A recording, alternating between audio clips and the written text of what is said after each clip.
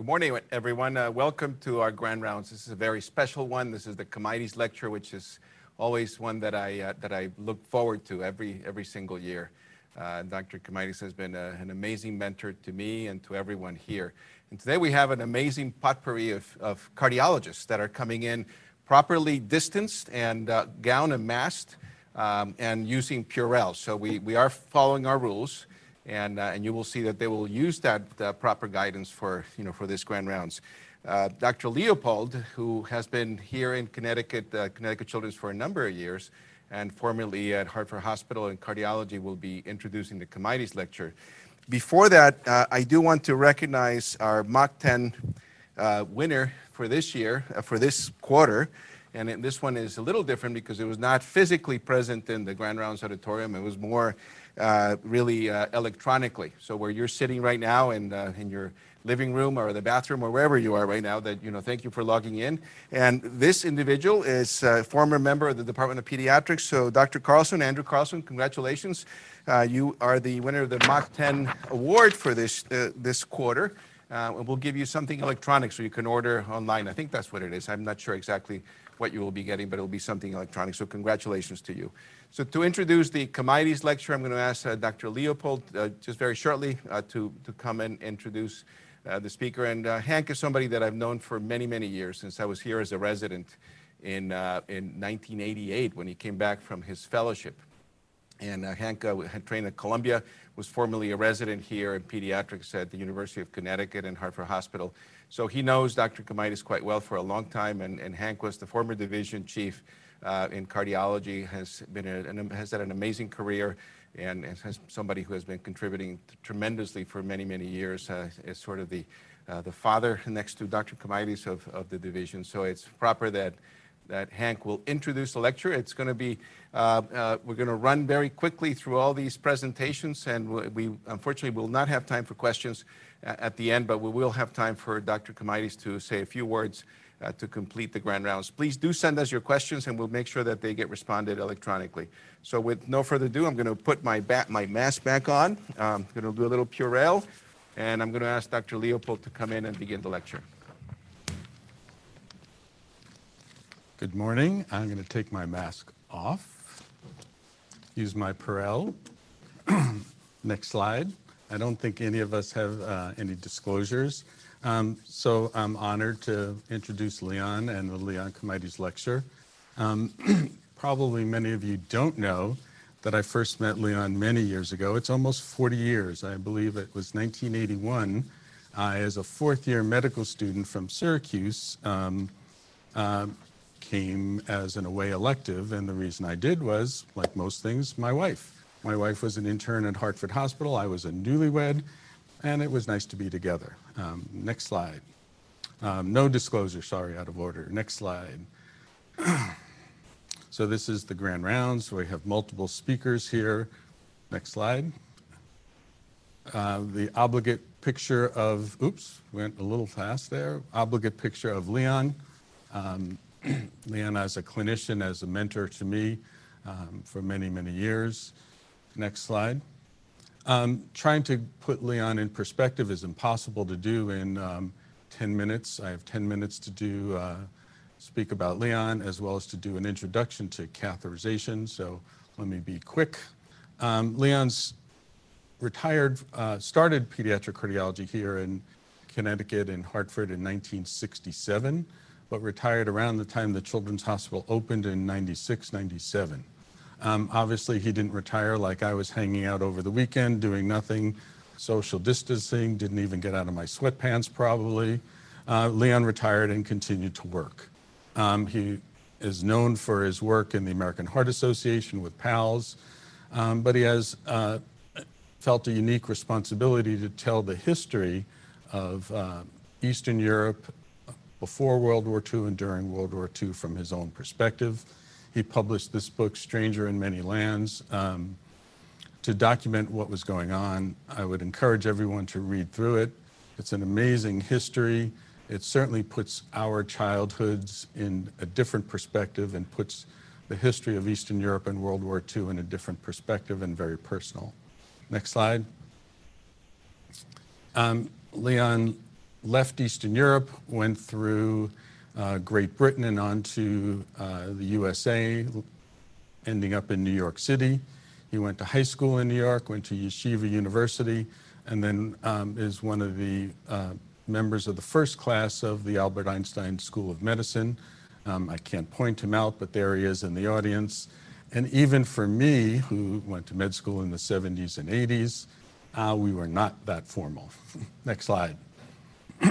So Leon is always going to be remembered in partnership with Advanced Life Support. When resuscitation science and resuscitation began, like everything in pediatrics, there was no attention placed to the pediatric patient for resuscitation. It was all about adults and heart attack victims. He saw a tremendous gap in research and knowledge and standards, and formed a group of people to fill the gap and start the science. And pediatric advanced life support and PALS is now a standard. Everybody does it. All of our first responders learn it. But it was really that cadre of people way back when who wrote the standards. Next slide, please. And Linda Kwan, one of those people, summarized this and named Leon the Gentle Giant. Being a tall person, it certainly fit. Leon was uniquely able to always bring people together to the table to work out differences of opinions and get people to a consensus and form those standards. So everyone remembers him behind the scenes working together and getting people together. Next slide. Heart block and lupus for us is sort of a knee-jerk response, but it wasn't always that. Leon, early on in his career, saw a number of people, babies with heart block, and then noticed that a lot of moms had lupus. Together with the other people on the paper, they wrote this seminal article in the New England Journal of Medicine in 1977 as a clinical description of congenital heart block associated with lupus. Now, clearly, we know more and we know the mechanisms, but this was the beginning of our knowledge base. Next slide. Just to change focus now, what does Leon mean to me? What have I learned from Leon? How has he been my mentor? From that first day that I walked in as a lost medical student in 1981, I was greeted by Jean and Leon, and all my fears about where I was, what I was supposed to do, how I was supposed to act, got taken care of. This is a picture of Jean and Leon, the team. They've always been together.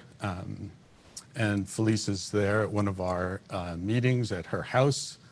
And not just to embarrass Felice. Next slide. Here's Dan and Leon, obviously the dynamic duo, as we would call them way back when.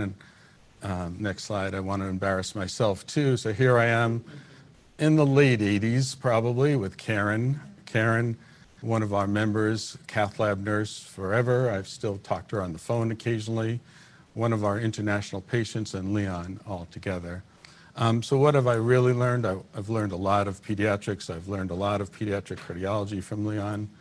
But I've learned that we need to take care of patients. We need to take care of our families.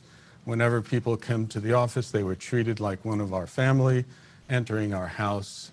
In this time of social distancing, it's a little more difficult with telemedicine, but certainly doable, and I would encourage everyone to make the effort. It's really worth it. Now transitioning to catheterization real quickly. Next slide.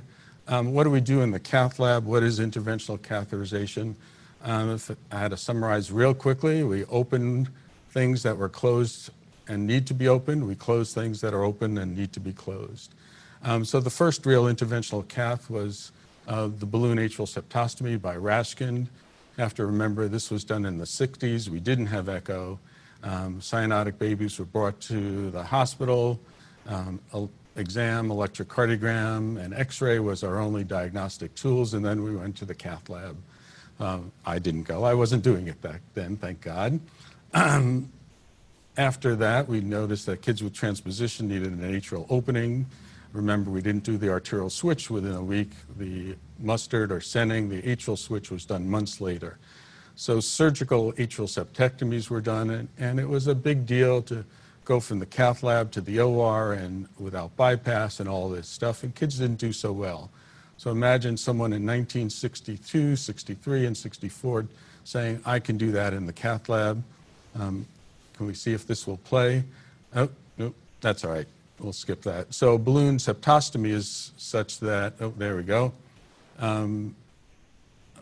Put the catheter into the left atrium. The balloon is inflated in the heart, basically filling the left atrium, and this won't play, so it's okay. And with a real pull, you pull that balloon and tear the atrial septum, which gives rise to the oldest joke in pediatric cardiology, that a balloon septostomy is only as good as the jerk at the end of the catheter. So once we were able to open certain things, we then tried to open other things. Next slide. These won't play either, probably. So critical pulmonary stenosis or severe pulmonary valve stenosis surgically had its issues, and people decided in the 70s and 80s, why don't we try to open the valve in the cath lab instead?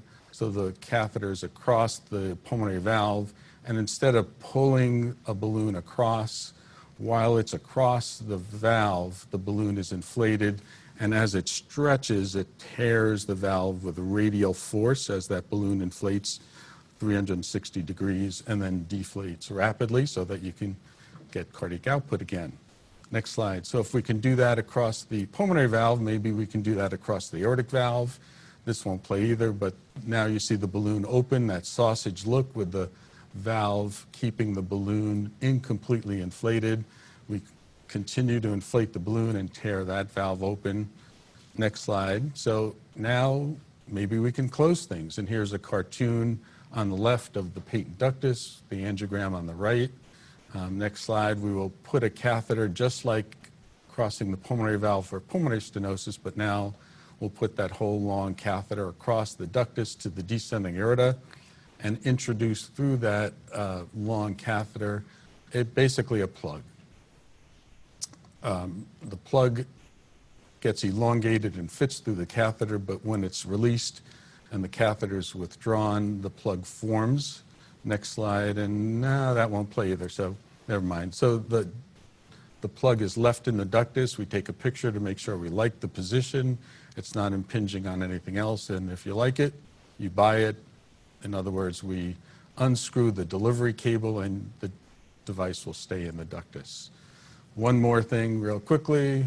I'm about done. We can close the atrial septum, and this sort of cartoon will show you how that's done. I've always thought of it as an Oreo cookie. You have two wafers. Our chocolate wafers have to be on each side of the hole, and the cream is closing the hole in the middle. The wafers have to be bigger than the hole so that it's wedged in there and can't prolapse through either way. Similarly, once you like the position, and our echo people by TE tell us it's in good position, then we release it, and hopefully it will stay. So there's a few more slides. In the interest of time, I'm going to skip them. So go ahead to Brooke. This is what the devices look like. Just go right ahead. Brooke is our head of the echo lab at Connecticut Children's with a special interest in fetal cardiac ultrasound. Brooke has special extra training in advanced imaging from Children's of Philadelphia. And thank you for all your attention.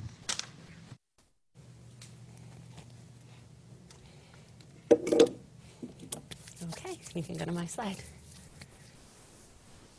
Okay, and so for cardiac ultrasound, we have three major modalities of echocardiography, so fetal, transthoracic, and transesophageal. And I think the best example of how we use all three of these modalities in concert together are in patients with critical congenital heart disease, so babies that are diagnosed with critical congenital heart disease. So nowadays, we're able to make the diagnosis much more often in utero, and that gives us the advantage of being able to counsel the family and make decisions about delivery planning. We then can perform the transthoracic echocardiogram after the baby is delivered. And that helps us make decisions about treatment as well as perform surgical planning. And lastly, the transesophageal comes in, transesophageal echocardiogram is beneficial for preoperative evaluation as well as the postoperative assessment. Next slide. So for fetal echocardiography, the transducer is placed on the maternal abdomen to assess the fetal heart. Again, this provides us with early diagnosis of congenital heart disease. So many of these referrals come in from our obstetricians and maternal fetal medicine colleagues, typically around 18 weeks gestation when the initial level 2 ultrasound is performed. We get referrals for a variety of reasons. Sometimes it's for screening when a patient may be at high risk due to a family history or other reasons. And other times it's because they suspect that there's a cardiac anomaly and they want us to further evaluate. So once we make the diagnosis of congenital heart disease, that enables us to counsel the families, and you can see a picture there down below of our counseling room where we bring in the families, and we draw pictures and talk about first the normal heart and then the type of heart cardiac defect that the child has. This also gives us the opportunity to talk about the treatment plan, the delivery plan, and the surgical plan as well. And we can talk about the expected short-term and long-term prognosis for the child.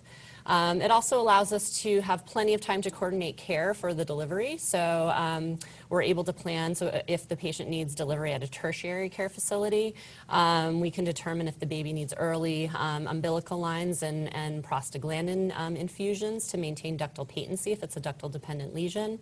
And it gives us time to be on the same page with our cardiac team so that everyone is aware of the delivery and can come early to perform the consultation and perform imaging after delivery as well. And then we can also have early access to cardiac catheterization and surgery if needed. You can go to the next slide. Once the baby's delivered, we perform an echocardiogram right on the patient's chest wall with a transthoracic echocardiogram. There are some limitations to the fetal echocardiograms for a variety of reasons. In fetal life, oxygen is provided by the placenta, and once the baby's delivered, the baby will breathe on its own, and so there's a transition that takes place. So we perform an assessment right after the baby's delivered to either make the initial diagnosis or confirm the anatomy, as well as the function and physiology. Of course, we can do this now that the baby is right in front of us in conjunction with the clinical assessment, so with our physical exam, our vital signs, labs, and things like that. And the transthoracic echocardiogram is what we use in our surgical planning to present to our surgical team, and we all get together as cardiologists and surgeons to discuss the plan moving forward. In addition to that planning, we also often will use transthoracic echo in the cath lab, for example, to guide a balloon atrial septostomy that Dr. Leopold had talked about, and of course has many other uses in our hospital as well. You can go to the next slide. And so once our babies undergo surgery, we will perform a transesophageal echocardiogram in the operating room. That's when a probe is placed in the esophagus after induction of anesthesia and intubation. This gives us time to do a preoperative assessment, to take another look at the anatomy, and to also find our landmarks for the postoperative evaluation. Postoperatively, after the surgeons perform the operation, after bypass, after the patient's taken off bypass, but before we close the chest, we then have the opportunity to look at the repair with blood flowing through the structures, and if there's any residual defects or something that the surgeon needs to address again, there's the opportunity to return to bypass to repair those residual defects. It also gives us important information for the postoperative care of the patient, so we can assess the cardiac function and RV pressure and things like that that could influence the postoperative care in the intensive care unit. Of course, transesophageal echo also has many other uses. We use it in the cath lab, again, to guide procedures and look for things like thrombus formation and vegetations in other patients. So you can go to the next slide. Here at Connecticut Children's, we're certified in our echo lab by the Intersocietal Accreditation Commission. Last year, we performed 5,800 studies, which was the most we've done yet. The other thing we're really proud of is that we're part of the School of Pediatric Cardiac Ultrasound through the Hoffman Hart School of Cardiac Ultrasound. So we help train the next generation of pediatric sonographers, and many have actually gone on to work within our own team.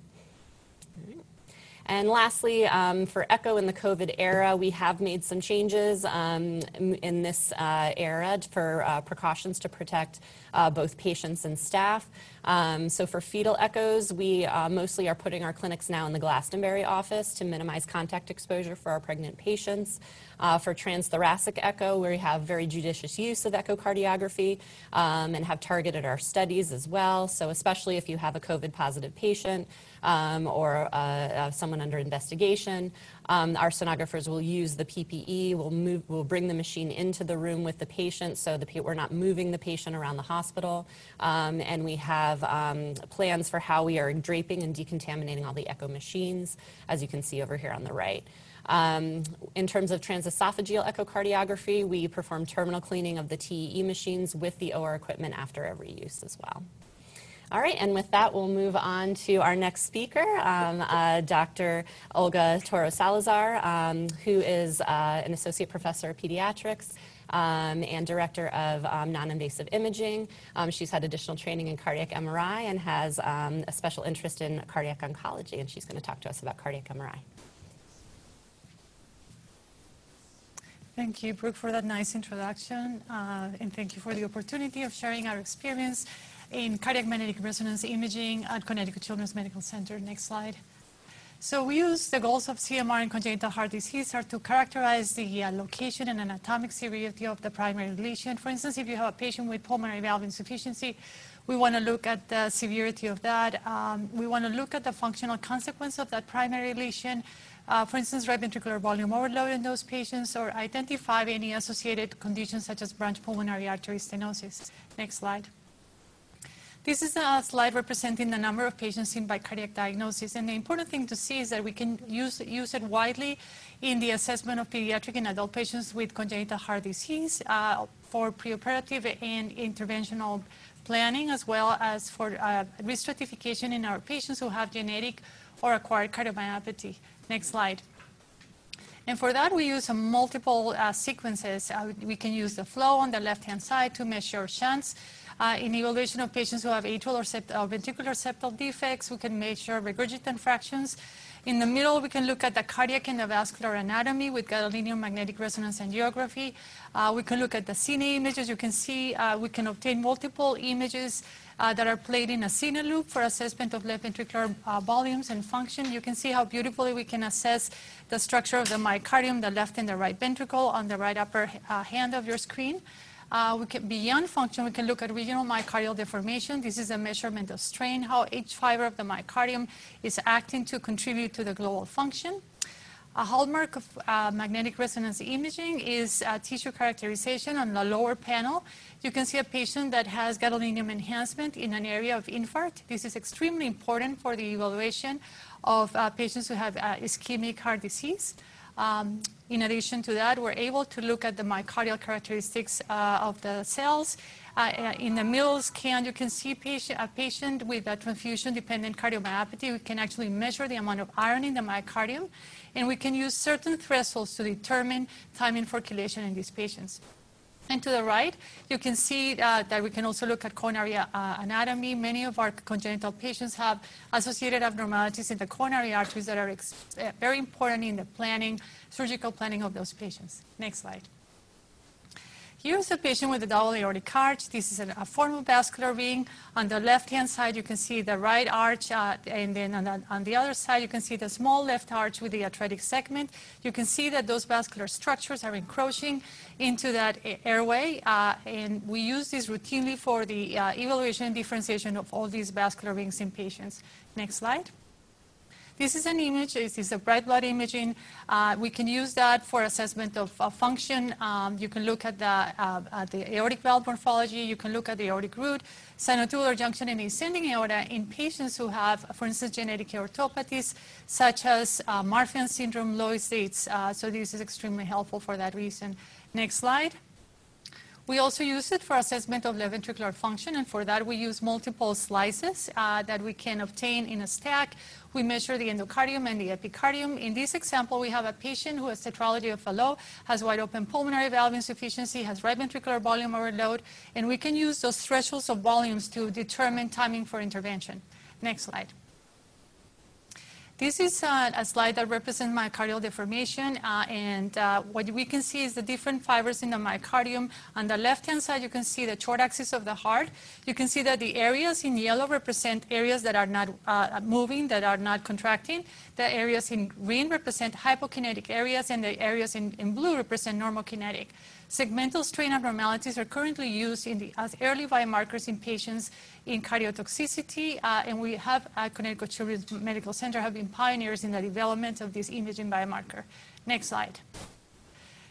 There are many quantitative flow imaging applications, such as measurement of regurgitant fraction in patients with bicuspid aortic valve, pulmonary valve insufficiency, stroke volume differentials that can be used for assessment of shunts, non-invasive assessment or exclusion of cardiac left-to-right shunts with measurement of what we call QPQS, which is differential measurements of flow, both in the pulmonary artery and in the aorta. Differential pulmonary blood flow that can be used for the assessment of branch pulmonary artery stenosis that indicate the placement of a stent. And finally, vena cava and pulmonary venous flow in patients with single ventricle that allow us quantification of collateral circulation. This is an example of 4D flow. We can obtain multiple flows in different areas of the heart, and this is a new sequence that we're acquiring at Connecticut Children's Medical Center. We're actively working with Siemens in the development of this new advancement. Next slide. This is an example of gadolinium-enhanced angiography. We can look at the vascular anatomy as well as the cardiac anatomy. You can see in these patients with coarctation of the aorta, there is a discrete narrowing that occurs distal to the left subclavian artery. You can also see the associated collateral that are being formed due to that significant obstruction. Next slide. Myomaps are very helpful in the evaluation of pathology of the myocardium. We can actually measure the myocardial characteristics, the relaxation time. That is the time that takes that proton to go back in alignment with the magnetic field. On the left-hand side, we can actually measure with T1 maps the presence of microscopic fibrosis.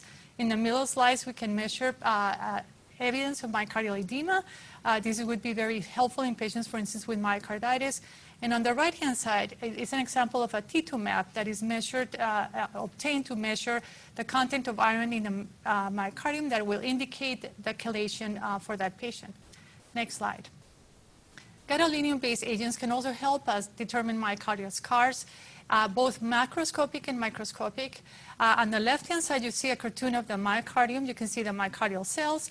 You can see the extracellular matrix. And in a normal patient, you have a 20% ECV or extracellular volume.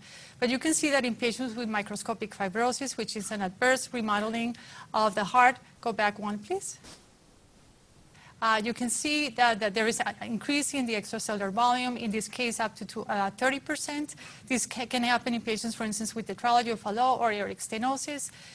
We can also do evaluation of patients who have infiltrative cardiomyopathies, for instance, patients who have sarcoidosis and amyloidosis. So you see that the extracellular volume is expanding in these patients, and we routinely get referrals from our hospital for evaluation of those patients.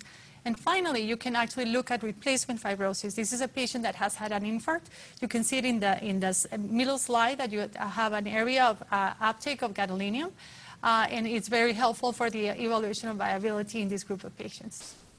And finally, next slide, we can look at our coronary arteries. We can look at the proximal course, and this is very helpful since many patients with congenital heart disease have associated abnormalities in the coronary arteries. And I have the pleasure to introduce to Joseph Kurvilab. He is assistant professor of pediatrics at the University of Connecticut. We're very blessed to have him now be part of our team. He's an expert in pulmonary hypertension, and he has been instrumental in the development of a pulmonary hypertension program at Connecticut Children's Medical Center. Thank you.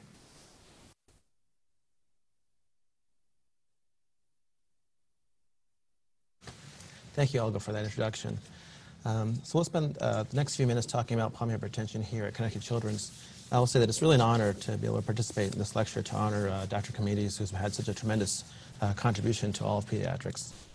Next slide, please. The patients with pulmonary hypertension and patient families really require a tremendous amount of energy and effort and investment, and really requires a team rather than any one individual. And currently, besides myself and Megan Clark, who is our clinical nurse specialist, we also have a large team within the division, outside of the division, and I've been very overwhelmed by the amount of support that we found here at Connecticut Children's. Dr. Shailendra Upadhyay, who you'll hear in a few minutes, is part of our team as well, who is ACHD, but also had specific training in pulmonary hypertension. In addition, we have an inpatient team of cardiologists who cover our inpatient patients 24/7. We've also had tremendous support from non-invasive imaging, where we actually have pulmonary hypertension-specific echocardiograms for surveillance, in addition to MRI capability. We have our interventional cardiology team as well as cardiac surgery available for those patients who, in addition to medical therapy, may require interventions such as we heard before, atrial septostomies, although for different reasons, for different purposes, as well as those who may need cardiac interventions in a repair or a partial repair or other kind of palliative procedures. And additionally, these patients, as you'll hear from soon, have disease that is caused from a myriad of different etiologies, and therefore we require multidisciplinary assessments and really a team approach. So I've been really pleased to have the support of the NICU, the PICU, pulmonology, rheumatology, as well as ENT, who have been really instrumental in creating some of the care pathways we developed over the last several months, so that we don't miss patients that may have pulmonary hypertension. Next slide, please. So we'll start off by talking about definitions as defined by the World Health Organization. That is an exciting time in the world of pulmonary hypertension because the first World Health Symposium was held in 1972, and after having the same definitions for pulmonary hypertension for nearly 50 years, the definition has actually changed just in 2018. And also, we are now seeing a more pediatric-specific and pediatric focus in pulmonary hypertension, which is now getting more recognition. So pulmonary hypertension is defined by a right heart catheterization. For patients greater than 3 months, it's defined by a mean pulmonary artery pressure of greater than 20 millimeters of mercury and a pulmonary vascular resistance index of greater than 3 Wood units per meter squared. This is going to take into consideration the pressure and flow to assess what the pulmonary vascular resistance is, rather than just the mean pressure alone. Pulmonary arterial hypertension takes that a step further and further qualifies the definition to now include the pulmonary arterial wedge pressure, which takes into consideration the pressures in the left side of the heart to kind of isolate the pulmonary vascular bed as being the source of the problem. Next slide, please. It's very critical that we discuss the definitions and the different categories of pulmonary hypertension. So as I mentioned before, the most recent World Health Symposium for pulmonary hypertension in 2018 talked about the various different etiologies, and there's been more and more of a focus now on pediatric subtype of disease, which is great because now we have more recognition, which will hopefully lead to more FDA-approved drugs for pediatric patients. So if we and the etiologies are actually very important because etiologies define our therapy. And what may be therapy for one subtype of disease may be contraindicated for another subtype of disease. So it is very important that we do a very thorough evaluation for our patients. So group 1 patients are patients with pulmonary arterial hypertension. This is oftentimes the most discussed and most recognized form of pulmonary arterial hypertension. So you have idiopathic pulmonary hypertension or in addition to heritable forms, as well as a long list of other causes. There's been lots of research and lots of expansion in the types of genes that are now identified in causing the heritable forms. In our subset of pediatric patients, we have patients who have congenital heart disease and as well as PPHN, or persistent pulmonary hypertension of the newborn, which are new additions to the subtype of disease. Class 2 is left heart disease, where we have either left ventricular dysfunction or left heart obstruction. Congenital post-capillary obstruction is also now recognized as in patients who have cor triatriatum or pulmonary venous disease as well, which is a subtype of disease that we see. Group 3 is by far the most rapidly expanding group of patients in the pediatric subset of patients, because now we have patients who are now surviving at a younger and younger age due to the feats of our neonatology colleagues, and as well as them not having underformed lungs, they also have underformed lung vasculature.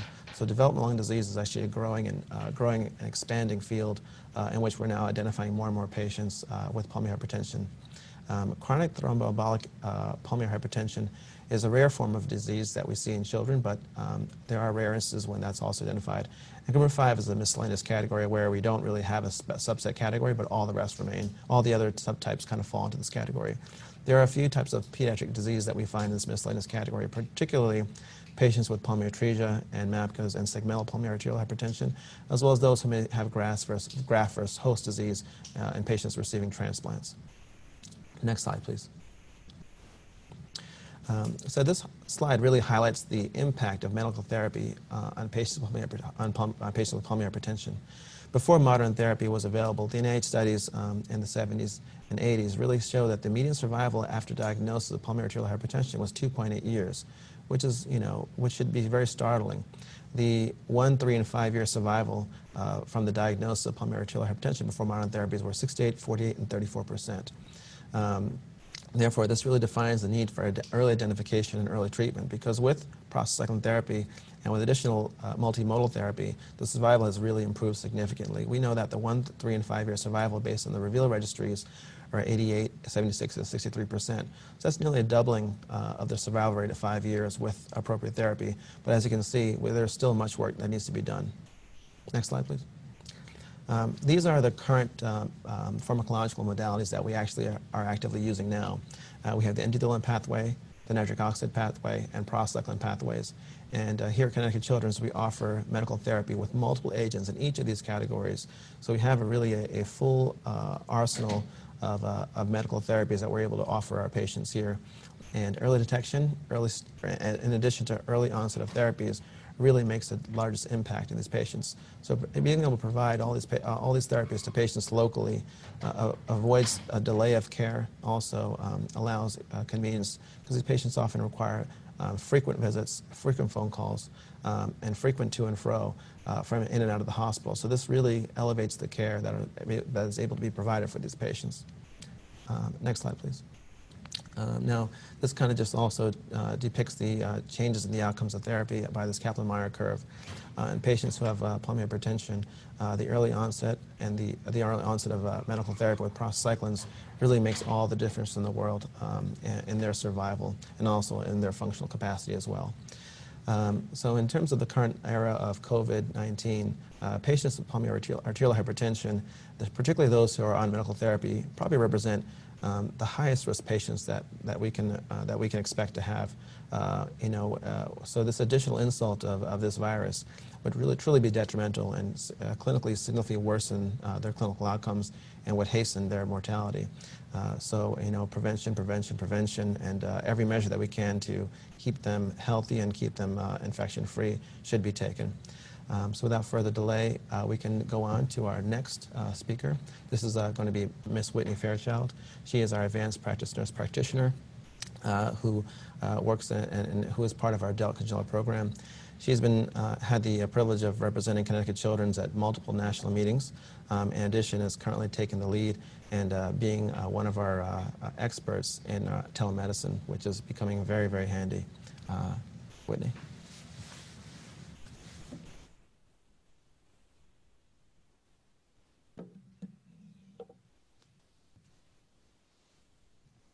Thank you, Dr. Caravilla. So it's a pleasure to be a part of today's Grand Rounds in honor of Dr. Kamaitis and to speak with you a little bit about adult congenital heart disease, or as we call it, ACHD. Next slide, please. So since the 1940s, there's been tremendous advancements in the care of congenital heart disease that's led to improved survival, such as cardiopulmonary bypass in the 1950s, IV prostaglandins in the 1970s, and subsequent advances in surgical corrections and post-op care. This graph depicts the percent survival to 18 years old for those with complex congenital heart disease based on the decade they were born. And as you can see, only 5% of those born with complex congenital heart disease in the year 1940 survived to adulthood. So essentially it was a fatal diagnosis at that time. If we fast forward to today, the majority of children with congenital heart disease survive to adulthood, and not only do they survive, they thrive. Next slide, please. So thanks to those successes of pediatric cardiology, there's a large and growing cohort of adults with congenital heart disease. Next. just one click. There are about 20 to 40,000 children with congenital heart disease that graduate into adulthood each year, which leads to about a 5 to 10% increase in the ACHD population annually. In the year 2010, there was 1.5 million adults with congenital heart disease living in the US, and obviously that number has grown over the past 10 years. And for many years now, there's actually more adults with congenital heart disease than there are children. So if these adults were repaired in childhood, then why are we worried about them? Next, please. So unfortunately, successful repair of congenital heart disease in childhood is not a cure. Most adults with congenital heart disease will suffer long-term issues related to their repair. 50% will need a reoperation for ongoing structural issues. 1 in 3 will have congestive heart failure, arrhythmia, pulmonary hypertension, or cardiac cath intervention. And adult cardiologists who are experts in acquired heart disease are not, they don't have a lot of exposure with congenital heart disease. And adults with complex congenital heart disease may need different management strategies for things like arrhythmia, heart failure, and valve disease, as opposed to what would be appropriate for adults with acquired heart disease. For example, in an adult that has had a single ventricle palliation, whose systemic veins don't connect to the heart anymore, doing something like a pacemaker and ablation may be challenging and require non-conventional means. So adult congenital heart disease is a unique subspecialty that was born out of pediatric cardiology. Next, please. Referral to specialized ACHD centers with teams that have extensive experience and expertise caring for this unique population does result in significant mortality reduction. This data comes out of Canada's international health or national health system. As you can see, those who were referred to specialized centers, as depicted by the black line, had significant mortality benefits over those who did not receive specialized care, as depicted by the dotted line. And to continue our discussion, I'm going to introduce Dr. Felice Heller, Assistant Professor of Cardiology, and she's actually the founder and co-director of our Adult Congenital Heart Disease program.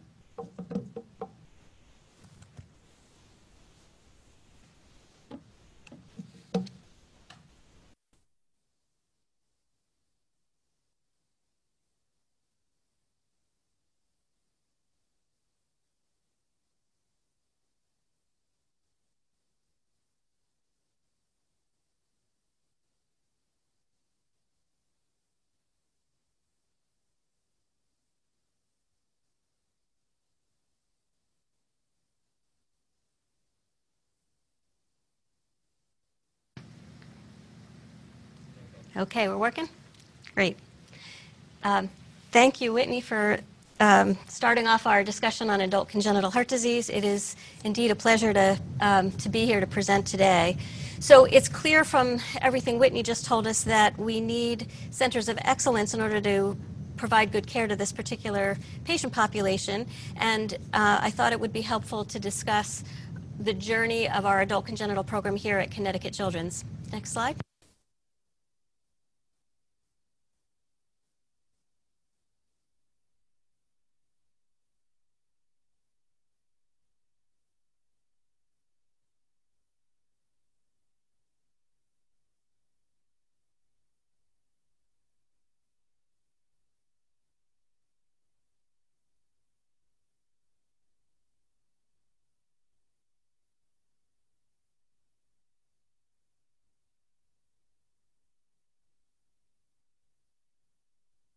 We're good? All right. So the journey of our adult congenital program here at Connecticut Children's begins back in 1997, thanks to Dr. Commites. That was the year that Dr. Commites retired and I joined the program, but he had been here and developed such a solid foundation. He had been here for 30 years, so when I inherited the bulk of his patients, many of them were already grown up. And that was a problem for me because I had no training or experience in older patients with congenital heart disease. So I embarked on a journey of self-education. I started attending the national meetings, and at that point it was really a very niche specialty. By 2003, we were on the map. In other words, we were recognized by the Adult Congenital Heart Association as being a a center of care. Now, this was, at the time, self-reported, so anyone could hang up a shingle and say, hey, we take care of these patients, and encourage patients to come. But it developed, we continued to grow, and part of my mission was to develop an educational program for the adult cardiology fellows in the area who are also going to be encountering some of these older patients. So I developed a full curriculum that has been very successful and still continues to this day. And then our next major milestone, in October of 2013, Dr. Upadhyay joined our team. We recruited him here to be the head of our adult congenital program, and that was a unique coup because Dr. Upadhyay is both fellowship trained in adult congenital heart disease at Boston Children's, and he has electrophysiology training, so we were able to now provide full service care, including ablations and ICDs, and we no longer had to send patients out with very complex cardiac needs. So we were doing everything in-house. In 2015 was the next milestone, and that was board certification for adult congenital heart disease. This was the first year board certification was offered, and it was newly recognized as an official subspecialty within the American Board of Internal Medicine. And Shay and I became two of the first 197 board certified providers in the country. Next slide. So this is the core of our adult congenital team, which we call the CTAC service, Connecticut Adult Congenital Heart Service. There's the two of us board-certified physicians, plus Whitney, who's our fabulous nurse practitioner, and Felicia Tam is our wonderful nurse who has befriended all of our complex patients and has been speaking to them weekly and keeping them out of heart failure. So in addition to the four of us, it really does take a village, and we're very dependent on the support from our imaging people in MRI and echo. We have had tremendous support from Dr. Leopold, who has lots of experience with older patients. We have had great support from the inpatient side of things, run by the head of our team there is Dr. Golden. And in addition, we partner with Hartford Hospital with their maternal fetal medicine program to help take care of our patients who become pregnant. And we partner with the heart failure and transplant service there to take care of our patients as they age. So with all of these pieces in place, we now had a full service program, and we applied for and underwent a very rigorous review process for accreditation to become a comprehensive care center, and we received our accreditation in 2018, which we are very proud of. We are one of only 35 accredited such programs in the country and the only one in Connecticut. Next slide. So in addition to just taking good care of our patients, we are also trying to contribute to the advancement of knowledge in our field. Next click. So these are some of the abstracts that have been presented that we have developed. There are things about, we have a pregnancy registry, and we're trying to define the risk factors for both the mom and the baby. We have been studying risk factors, obesity, hypertension, smoking in our single ventricle patients. We had an very interesting finding of a marked increase in prevalence of infective endocarditis in our adult patients who have both transvenous pacemakers and pulmonary valve replacement, and the risk of endocarditis in that population was markedly higher than with either device alone. Next. We do some case reports. Next. We've had studies in the EP lab looking to reduce radiation exposure. And then lastly, next, and one more. We are just hot off the press, have enrolled in an international multi-center study trying to look at COVID in the ACHD population. This is thought to be a high-risk population, but how it affects the congenital heart disease patients is completely unknown and undescribed, so hopefully we'll be able to contribute to that. And we also have a nursing study going on looking at self-efficacy and self-management. So with that, next slide. Just in summary, I want to say that congenital heart disease is a problem across the lifespan. Next click. So these infants that we see in our NICU that are very ill, next. They become the healthy toddlers that are thriving in your office, next. And they become the very successful young adults, and next, the older adults who have ongoing needs for congenital heart care. As they get older, they develop later complications, and I just really want to emphasize that care for this population is a continuum across the ages. So with that as our introduction to our congenital heart program, adult congenital heart program, I'd like to introduce the medical director of our division, Dr. Shailendra Upadhyay, who's going to be talking about COVID and the heart. And Dr. Upadhyay is an associate professor of pediatrics, and he has advanced training in adult congenital heart disease and electrophysiology.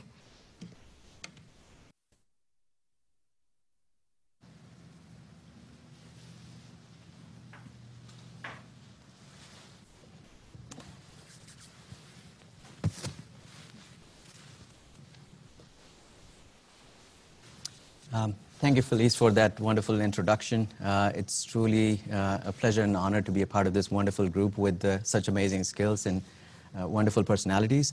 I just want to say that our division is a gift of Dr. Kamaitis that we continue to harbor and try and grow it. It's just such a privilege to be here and speak on behalf of the team for this lecture. Next slide, please. So, COVID is very prevalent. We are all looking at all the complications and all the issues that come up with it. And of course, it involves the heart too. And when it involves the heart, the problem may be more than where we would have started. So we have been looking at acute cardiac injury in COVID-19 infections, and some definitions have come up. There's no clear or consensus definition, but initially, before we started to look at cardiac enzymes, if people saw an abnormal EKG or an abnormal echocardiogram, that's when they would think that there's acute cardiac injury. More recently, though, if you see a positive troponin level above the 99th percentile is where you would say you have acute cardiac injury. Next slide, please. Now, the incidence of acute cardiac injury in COVID patients is as much as 20%. And why is it important? It's important because if you have cardiac injury, then the likelihood of mortality is much higher. It's at least 3 times higher than without having a cardiac injury to die from COVID. Next slide, please. What's the pathophysiology of cardiac injury in COVID-19 patients? There are many hypotheses that have been put forward. We don't know what the exact or the real mechanism is, but the proposed mechanisms include a direct injury of the myocardium by viral invasion, a condition referred to as myocarditis. You can have acute coronary syndrome and demand ischemia.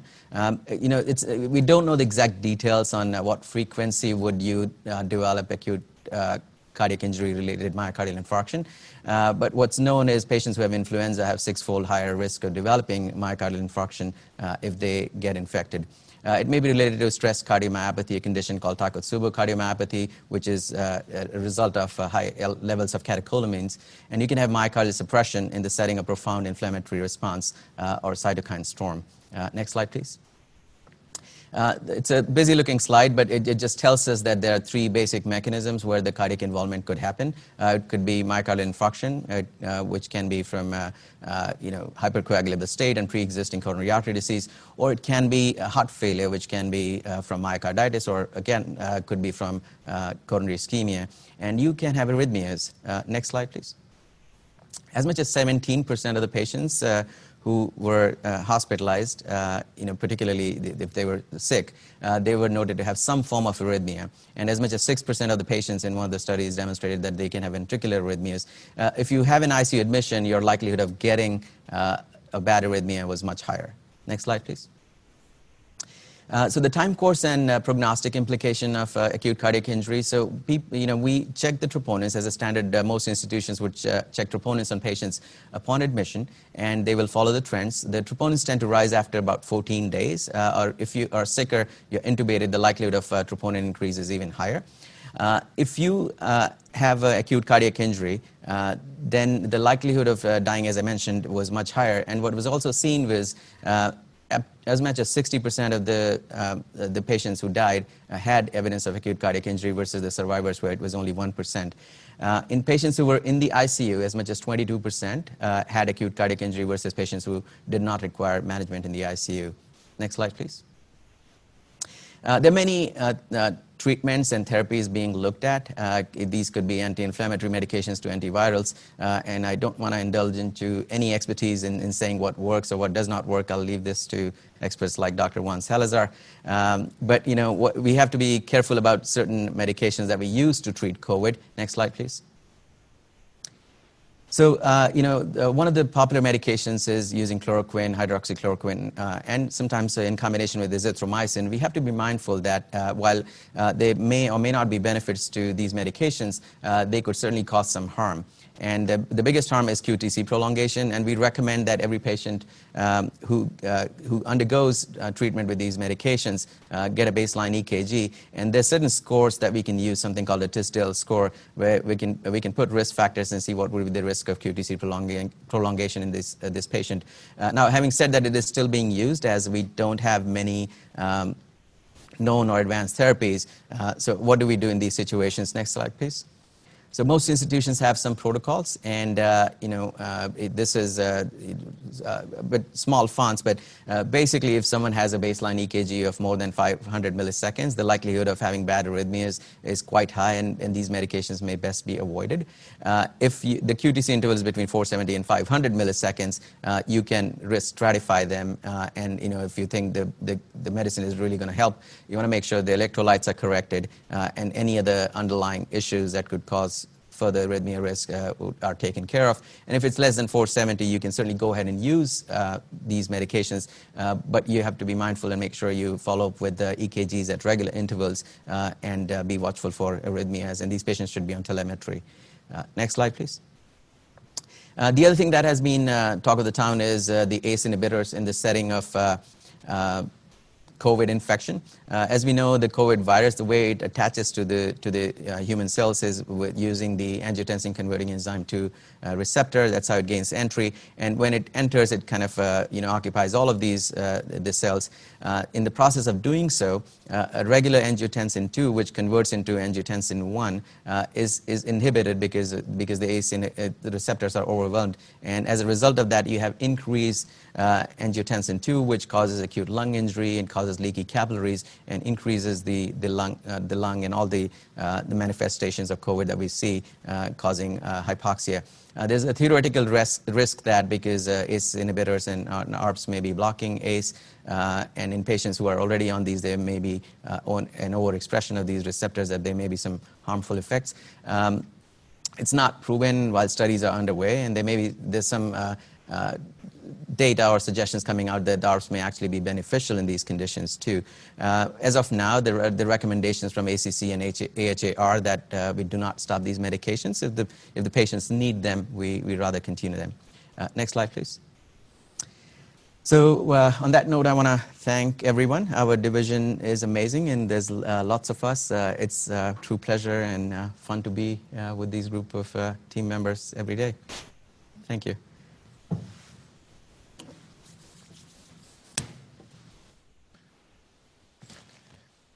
Thank you, Shay, and really an amazing group of people, and I can assure you we have appropriately distanced them, and so they're safe. That's important. So again, I want to recognize Dr. Kamaitis for the work that he has done. You can see all your children here now doing some wonderful things. And I believe we're trying to connect to Dr. Kamaitis. Nicole is trying to do that. He is not here. He's appropriately sequestered in his home, as he should. And trying to connect them to say a few words, and then we'll finish, and then we'll answer questions electronically. Is he on? Dr. Kamaitis, we can hear you.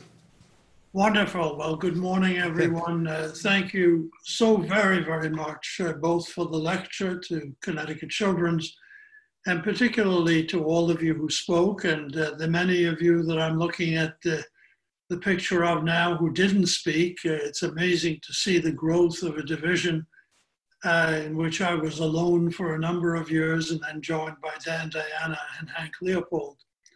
It's very strange to do this at a distance, obviously. I'd love to be there in person and to give all of you a hug and to tell you how gratified I am with the growth in knowledge, the growth in numbers, the growth in the field, which has taken place.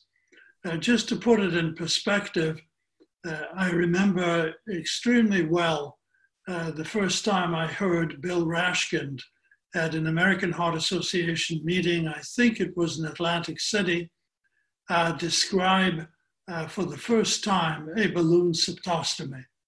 It was an absolutely amazing experience, and I heard him describe it. I spoke to him afterwards, and he gave me a small clip of the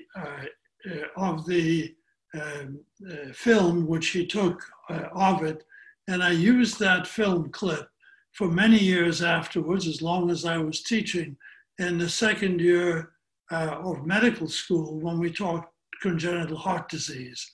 Because when we talked about balloon septostomy, I thought it was important to pay tribute to Bill Rashkind, who had the vision to develop this for the first time and to show him doing it rather than my doing it.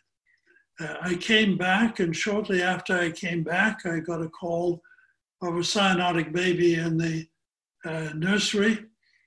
Baby had transposition, and never having done it before, and with my heart stopping almost, I went in and I pulled the darn thing, and it worked. And in fact, that baby is now one of your adult patients, lives in Connecticut, has a wife and I believe 2 children, and is doing well. And this was a phenomenal thing for us because up until that time, transposition of the great arteries was basically, we would go to parents and tell them we had nothing to offer and all of these babies would die. And now we could get them at least to the age of 2 or 3 or 3.5, very cyanotic, but nevertheless we could get them to that age, and they could then have the mustard switch procedure, which was the first one done. So to see all of these children now, so many children grow up to become adults, and to see all of you doing so much, I just want to thank you from the bottom of my heart, and to appreciate so much what you did for me today and what you're doing every day for the children, our patients. And to also say that what gives me greatest pleasure of all is that you continue to have the policy in the department, which I feel as you're talking about it, that you remember that there is a child and a family around that heart, and that you're not only fixated on the heart, but on the entire child and the entire family. So thank you very, very much. Thank you, Leon. It's a real pleasure to have you here, at least by voice, but your heart is certainly felt here by everyone. So again, thank you everyone for joining this fantastic Grand Rounds in honor of Dr. Komaitis, and we'll see you again a week from today on Tuesday to continue our journey. Thank you everyone. Send your questions. We'll be happy to answer them. Thank you to all the participants. Bye-bye.